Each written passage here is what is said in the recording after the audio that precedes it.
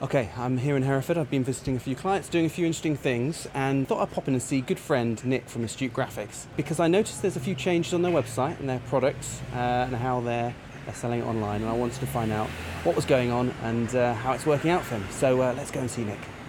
How's things, Nick? All very good, thank you very much, Ben. A long time no see. Yeah, it has been a little while. I mean, listeners of the podcast, I think you've been on about twice now. Yeah, it could be. I think you were one of the very first people to come on our podcast. That's why you've got very few subscribers. Oh, come on! I think you bring the subscribers with you, Nick. Oh yes. Sorry, the multitude. Yes. I want you to, for people who don't know you, I want you just to remind them who you are and what you do. Tell us a little bit more about Astute Graphics. Okay. Astute Graphics started in 2006, and we do plugins for Adobe Illustrator. That's what we're known for. Yeah. It's been growing every year since, and we're in 2019, aren't we now? So I used to have hair.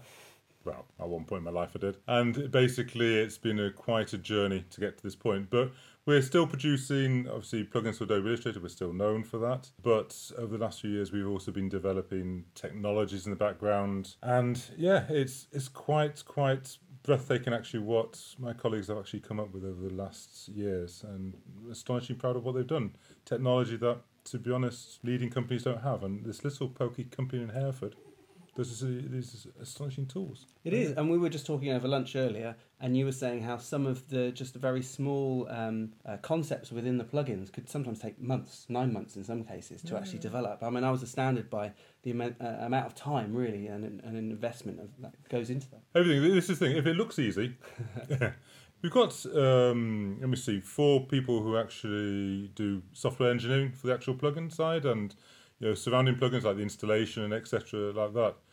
And it just takes time. And I'm not one of those people who says, right, I need it tomorrow. It needs to be done tomorrow.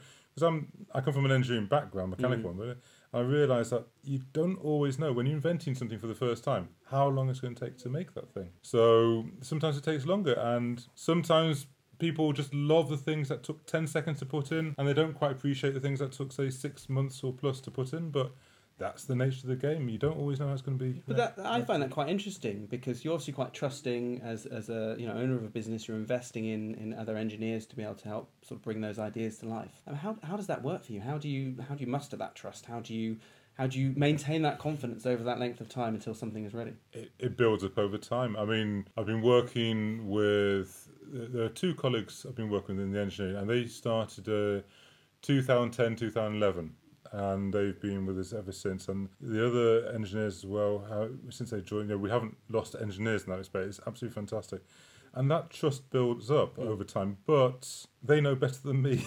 It's a very simple fact. I mean, you wouldn't employ a dog and bark yourself, as somebody once told me. And it's very true. If you've got a software engineer who really knows his stuff, and our engineers really do know their stuff, why would I try and direct them? Because obviously we direct in terms of what we're looking for, and there are obviously tweaks and things we ask for. But in terms of the overall concept of how they're creating things, we try not to say, well, can you code it this way? Because A, I wouldn't have a clue about it. B, they do know better. Yeah, so it's about leaving it to their own devices to build it in the way, but you're setting the scene, if you will, so where you want to go. I've always found your company interesting since... How long have we known each other? 1803, precisely. Is it that long ago? Yes, before podcasts.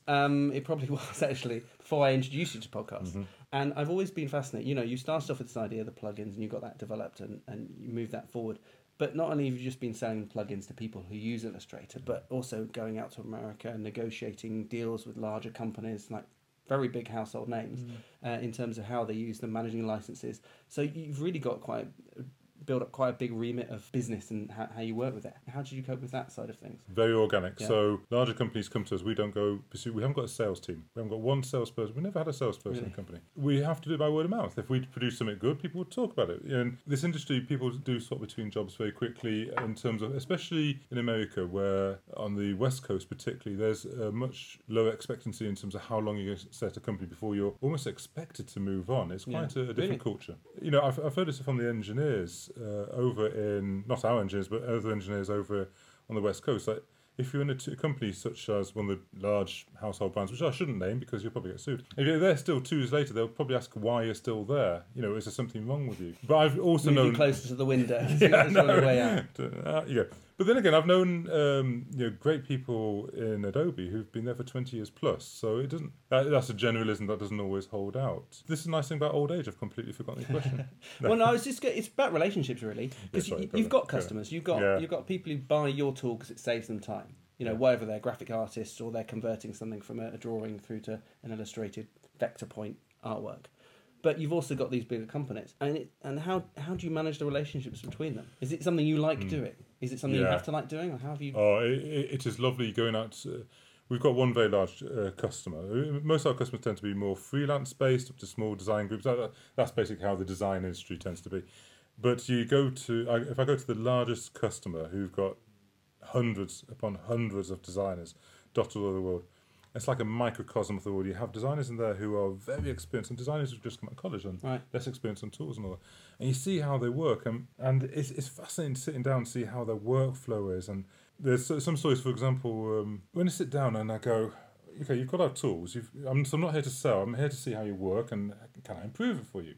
And I remember this one designer. He was relatively young, and he designed I shouldn't say what it is, but anyway, the T-shirt and the logo on it. And I said, oh, that's lovely. Tell me how you did it. Oh, he spoke so passionately about it. It took me 2 days. Look, I moved all his points. And I went, yeah, well, you mean like the plugin you've already got, and you press 2 buttons, and it went like that effect there, exactly the same effect. And his face was distraught, and he started crying. I went, oh, I'm so sorry. I'll tell you, I'll just adjust it so it looks a bit better now.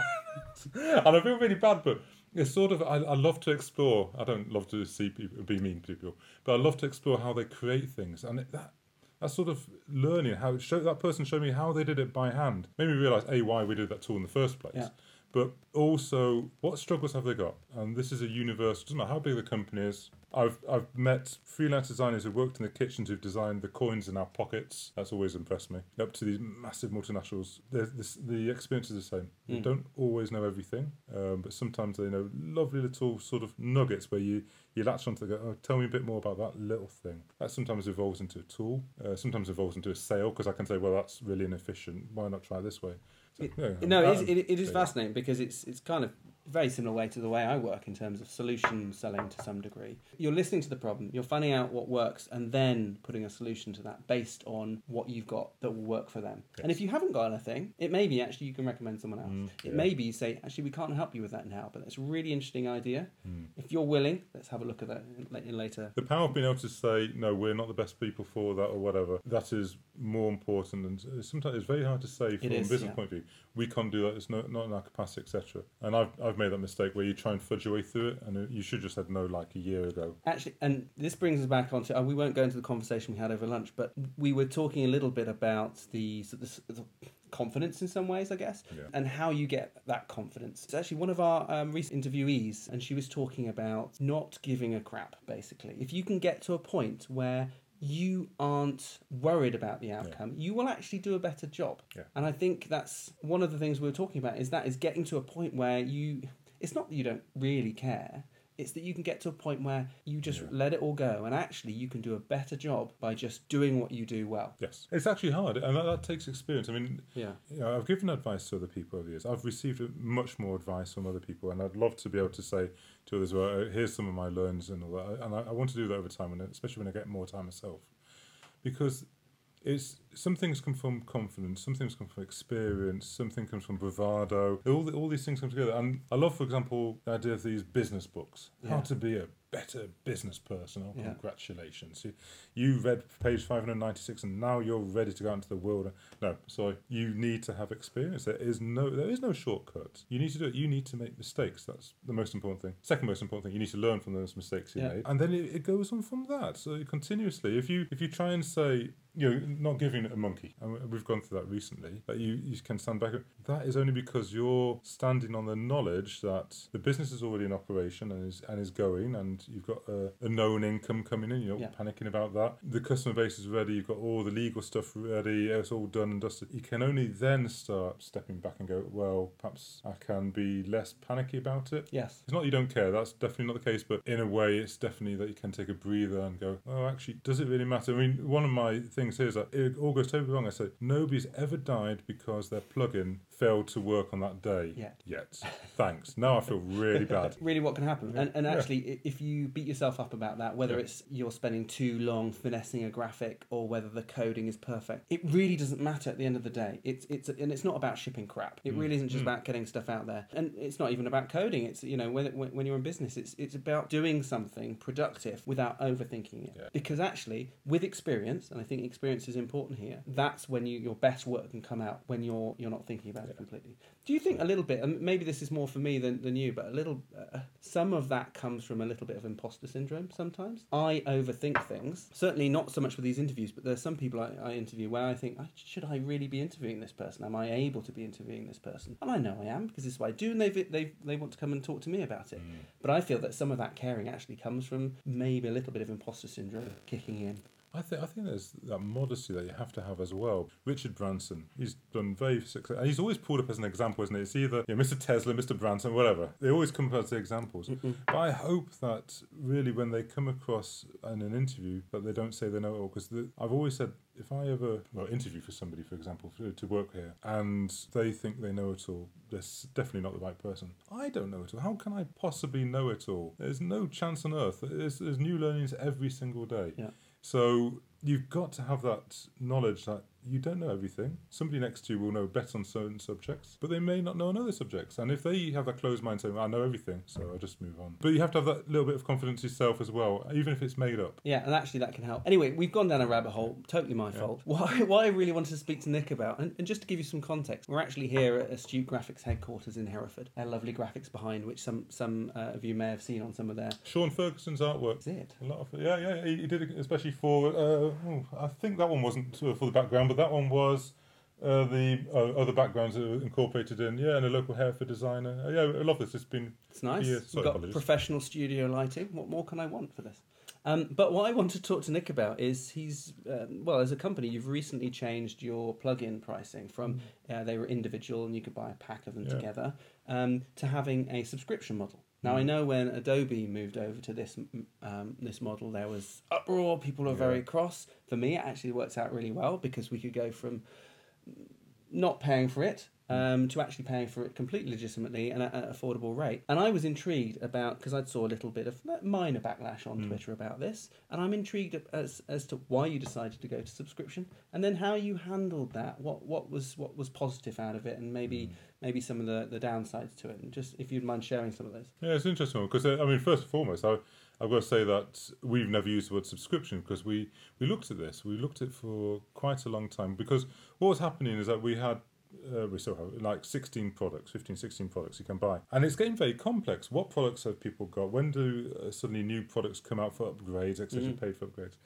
And the administration side was a nightmare, but that doesn't matter to customers. What was mattering to customers is that they were getting duplicate orders because they didn't realise they'd already bought something. They weren't getting the best value because they bought it as a package when it was perhaps an offer, and now it's not an offer. And it was really messy. Where do you stand? And so it all came from that. Going back a little bit further, it came back from one guy who worked here in the past, and he came on board and very quickly, said, "Can you install the software? And how does it look for you?" And installed it and said, "Yeah, you say you save people's time." I said, "Yeah, of course we save people's time." He said, "Yeah, it took me 96 clicks to install your software." Wow. I went, "You counted that?" Anyway, yeah, okay. I went, "Yeah." Yes, we knew it was a pain, and it was that was the initiator for changing everything, and that was years ago. It sounds very easy. Well, we'll change over to another scheme very quickly. You can't do that. It's simply not possible. There's a technology, there's a business side, etc., financial side. So we'll look at doing monthly. So we looked at doing monthly. In fact, we worked with other people looking at these figures, etc. We didn't do it all on our own because we're a successful company. We never had a loan in the company, and so there's no venture capital. So we've got to stand on our own 2 feet. So you don't suddenly want to pull the rug from under your own feet and go, no money coming in. So we looked at that, but we also mainly looked at the customer's point of view. Right, what's the backlash against monthly? What is the problem against monthly? And the main thing is that as soon as you stop paying, the software is taken away from you. A bit like you've got Netflix, whatever. As soon as you stop paying, you haven't got access to the films. it's fair enough. So it's the same principle. Adobe Creative Cloud, I wasn't that happy when it changed over myself. But from a business point of view, when you look at the figures and you go, this makes a massive amount of sense. I haven't got this massive initial investment. Yep. I don't have to upgrade, thousands of pounds every other year, whatever. I just know what the cost is. And I'll get everything. I don't have to worry about, do I need Premiere Pro for some people in the office? No, exactly. And actually, I was restricted, and what we were using probably just Illustrator and Photoshop because we were opening client files. But actually, we've got After Effects in there. Yeah. We've got Audition, which we started off using to edit the podcast with.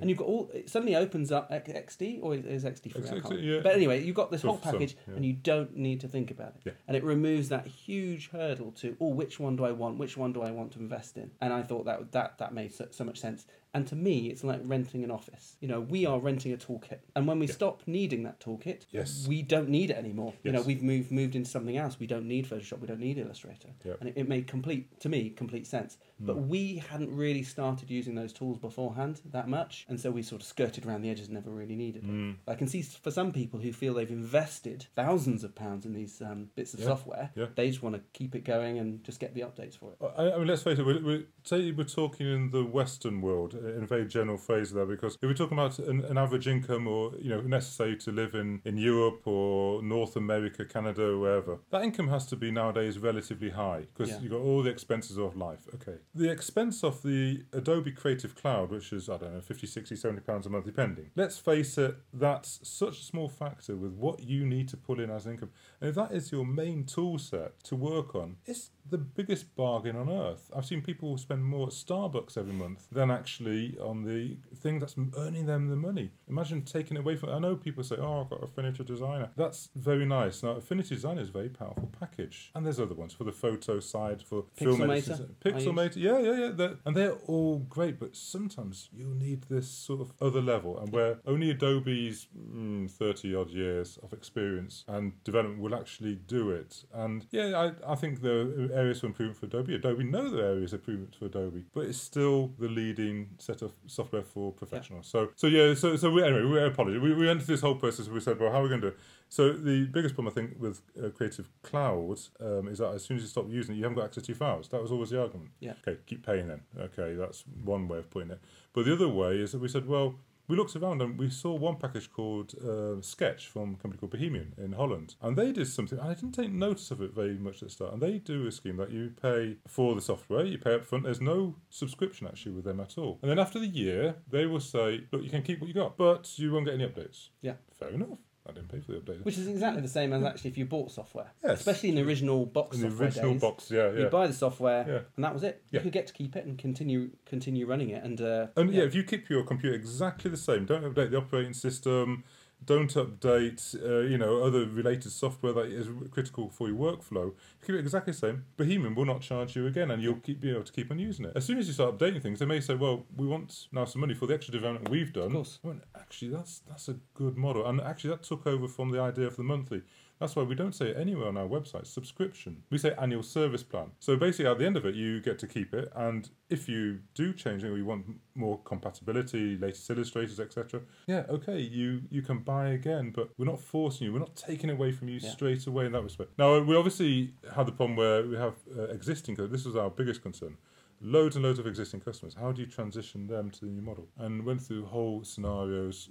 It's been a massive amount of planning. And we ended up saying, well, actually, let's make it quite a short timescale to change over. Rather than saying, here's a whole consultation period for a year, to transition over. But no, actually, we'll be quite short and almost brutal about it in a way. But trying to be fair. So, for example, if you were an elite customer, that means you had all the software. Before we changed over, you don't pay anything for the next year. You get 100% discount for the next year. So, and then it scales down. And I know people have got annoyed with it, and I apologise for that. But there will always be people who fall in the cracks. Unfortunately, that's the way with everything. But I think you've got to what appears to me a fair pricing system in terms of a new subscriber, but also to think about people who have been loyal and have everything. But the nice, exactly, and it's a pity. You never want to annoy somebody because that's never going to be happy and never going to end well. But on the other hand, we want to make it as good as possible for the majority. It's always been about the majority, and this is always the hard point in business. How do you make the majority happy? Same with employees. When you're employing people, how do you make the majority of employees happy? And then same with customers. How do you make the majority of customers happy? So even though we've had obviously people give feedback that they don't like it, so many more have come back privately or by emails and said this is brilliant. Yeah. And the number of people who've taken up the new scheme compared to the old scheme has doubled. Right.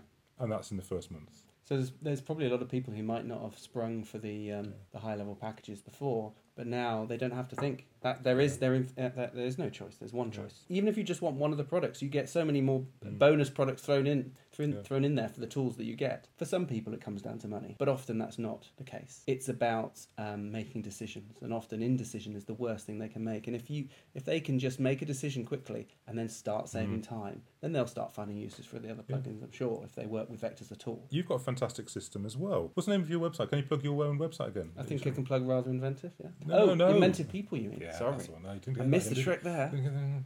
There's me, your marketing manager. No, so it's the same that you have a fixed price for certain services. That is, and you're right, the choice. I mean, let's face it, in a modern world where there are a billion choices a day, far too many choices to make every single day. This is what we identify. There's simply, when going through the process of buying something, do I have to know this? Do I have to do that? What about if I have that? And you think, I'll go away and think about that for the night. And then you come back and even more confused, or you don't come back at all. And it all goes horribly wrong. It sort of goes into the spiral of despair of which one should I had to buy another iPad for the company the other day, and I haven't been following the iPad developments because I've got bored of it. They all look the same to me nowadays. Oh, the new ones are nice though, nice edges. They're nice edges, but there's an iPad, and I've seen an iPad.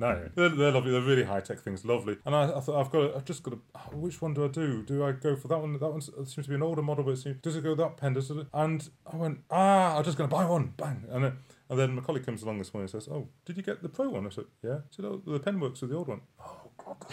And you go back through the decision and think, blow it. Again, too much. And that's for Apple, who are notoriously good at cutting decision out. You're going to spend a lot of money, or you're going to spend a lot of money. That's Apple's process, which is quite effective. Well, just coming back to Inventive People, if I may. One of the reasons I sort of developed that concept is A, 'cause it's useful to us. I hate sort of quoting for and coming up with prices, but also it's a bit of retaliation against something like People Per Hour, which is the service is fine, and Fiverr. The problem is for me is, as someone who does need contractors, so I need people who can do video for me and copywriting and so on, I don't have much time to find the right people. Yeah. And when you go on somewhere like People Per Hour, you can find decent people on there at a really good price. Not even necessarily cheap, but really good people. But it takes time. Yes. You have to look around, you have to put the right keywords in, then you have to look at the stars, and you go through their testimonials and rating. And for someone like me, there's just too much choice there. Yep. And while I know I can find people on there, and I have, a lot of the robots on our current site designed by People Per Hour people, it takes time to find people on there. And so it was that combating against the choice. Yes. This paradox of choice, basically. So you definitely have that side. Cut out the choice. And I know some people say, I wanted to buy individual. And you might get that as well, where you say, I just want that part of your service. Okay, you can make a decision whether you offer that or not. But with us, we've gone very, absolute with it. No, it is that or nothing. And again, we're talking about the majority. It's helping the majority like crazy. The number of inquiries we're getting about the actual products has gone way down. The sales have gone up, which is obviously very nice. That allows us to develop more, put more into it, etc. So I mean, that. But that's much better from a conversion point of view. It's a lot better. Yeah. I think that's great. But the other thing is, if you've got a tool set in front of you, it's a bit about like with your service as well. You're given a menu of what to do. This is fantastic. I don't have to really think, I want that. I can tick that. Okay, and I'm going to get that package. That's great. And you know what you've got. It's a bit like getting everything in one go. I don't have to think, well, did I need that tool? It was a bit like getting the iPad. Did I need the pencil, Apple Pencil with it? No, just get it all in one go. So Apple, if you're listening, you should have put the pencil in the iPad thing, because I had to make a decision. So it's all that. It's making that decision. I know. I remember doing a talk on the paradox of choice. It was an article that my wife had written, Lou had written, and I sort of took the bones of that and made a presentation out of it. I think when I was doing 4N networking, this was my little talk, and it was all about me standing in the shopping aisle. So I was in a Tesco's or Sainsbury's or Waitrose, actually, probably. Oh, very posh. Well, is that from your very posh area, I believe? From the Cotswolds. So you stood in the supermarket and you're looking at loaves of bread. Or actually, cheese was the example I used. You're looking at cheese. Now, the variety of cheese you can get. You've got some at eye level, which is really the ones they want you to buy, or the brands that are positioned, jostled for. Then you've got the cheaper ones, and then you've got the mid-range ones, the really expensive ones, and the super expensive ones. Yeah. I think you had, I can't remember the numbers, but something like 57, this is on Waitrose's website, about like 57 varieties of extra mature cheese. Oh my goodness. Yeah. And now, if you know your cheese, that you know what to go for, and, Yeah. and it's like knowing a brand. That's why we go for brands, because you can just pick that brand out of all the mess that you see there, which is why brands are so important. To me, going shopping, I don't want all that choice. There's actually very little difference between a lot of them. I mean, the brands might argue that at that point, but there is generally very little difference. And for me, it's wasting a lot of time. It's additional cognitive overhead, which I don't want. Yep. I just want to go shopping. I know we need extra mature cheese for our lasagna or something like that, so I want to go for that. But actually, it's making things more difficult, and it's forcing people to go for certain brands just because that's what they know. And I think, our job as business owners is to remove that choice where at all possible. So, your annual plan or subscription membership, whatever you want to call it, if that can reduce choice and make that decision easier for people, I think it's great. And the very fact that they can just sign up for the annual plan and stop paying after that, and that's it, they can keep it forever. So it's exactly as if they bought the box product. Oh yeah, this is the thing. I mean, time will tell. Time will really tell. But so far so good. But I think this is everything. This is about reinventing your company as well every so often, because sometimes you need to be making a decision that is uncomfortable, that you think this could ruin absolutely everything.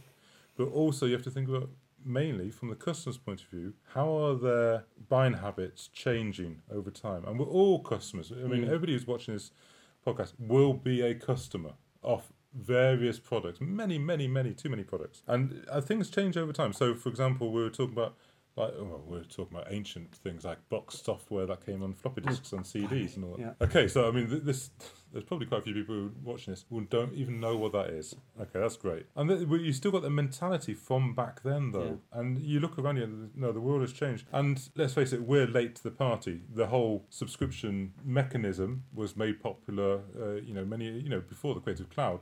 The Creative Cloud was one of the big ones for the creators, obviously. It's going to change again. It's going to be uncomfortable again. And some people don't like change, and that is completely reasonable. You also have, it's very interesting to see how different countries react to different pricing. So, for example, we found a lot of resistance in the Germanic countries. So, in Germany, in the Netherlands, in Scandinavian countries, Northern European countries, let's face it. Less so in Britain. Britain is more aligned to America financially. Yeah. Which is quite interesting. But in Germany, there's still a big thing about paying cash or not having a credit card. And you think, really, can you survive in the world without that?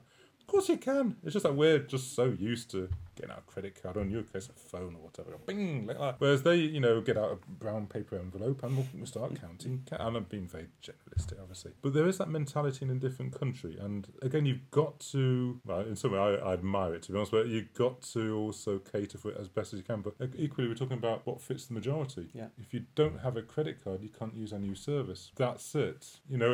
Otherwise it gets complex again. Just before we finish, you currently got looking for a web developer for the business. Well primed. Yeah, yes. I knew you wanted to go there. Now, this may go out after you fill the position. Yeah. So, but do tell us a little bit about that. And I know there are positions coming up at Astute all the time. Tell us a little bit about what it's like to work at Astute. What's it like to work at Astute? I've never worked there. He just sits in the corner. I just sit in a corner, rocking gently. Basically, we're looking for another web developer, an experienced one, because we're finding more and more that the website side of things has gone up. So, and we're not just talking about a website to train or give, the ability to purchase or anything like that, or manage your account. It's getting more and more integrated. Like, everybody's going to be watching and going, yeah, that's the modern world. Yeah, but it sort of creeps up on you as well, that you realise, we could offer this service. So, for example, we have something called Astui, which is a complete separate service from the plugins that we do, and that's an API for web developers, for all vector technology, etc. You've got that side. Now, we're looking to recruit people on, but it's one of those lovely challenges. We're based in Hereford, which is, people always say, where's Hereford? Imagine London and go left. Keep going left until you nearly hit Wales. When you nearly hit Wales, back up a little bit and you're in Hereford. It's just that, yeah. That's it. You might know the place. So this is Hereford. So do we have people remotely or actually? Well, I was going to ask you, in the early days, you were very much like that. You want people to work here. It's not about control. It was about building that team. Is that something you're open to? I want them here. Yeah. Are you more open to remote working now? Oh yeah, we to be honest. It started with my colleagues working remotely. Right. So, for example, the developers, all the engineers actually who work on the C++, the program side of things, are remote. Our senior web developers actually in-house here. Our marketing, training, support, design side, and obviously all the administration side is all based in the office. It depends on specialities. Yeah. I've had quite close contact with a company called InVision over the last couple of years. And it's very interesting. They're a role model in terms of working absolutely remotely. Right. So when I spoke, here's name dropping. When I spoke to the CEO, when I spoke to the guy who founded it, he's an interesting guy, and he basically spoke to him, and he was working from home. And I was thinking, where's the office? He hasn't got an office. Nobody's got an office. This is a company of hundreds of people. They promote it. They make it very public. That's one of their benefits, they say. So the people working in caravans, people working in sheds, I've spoken to people everywhere. People work in WeWork places, and especially in America, etc. But sometimes I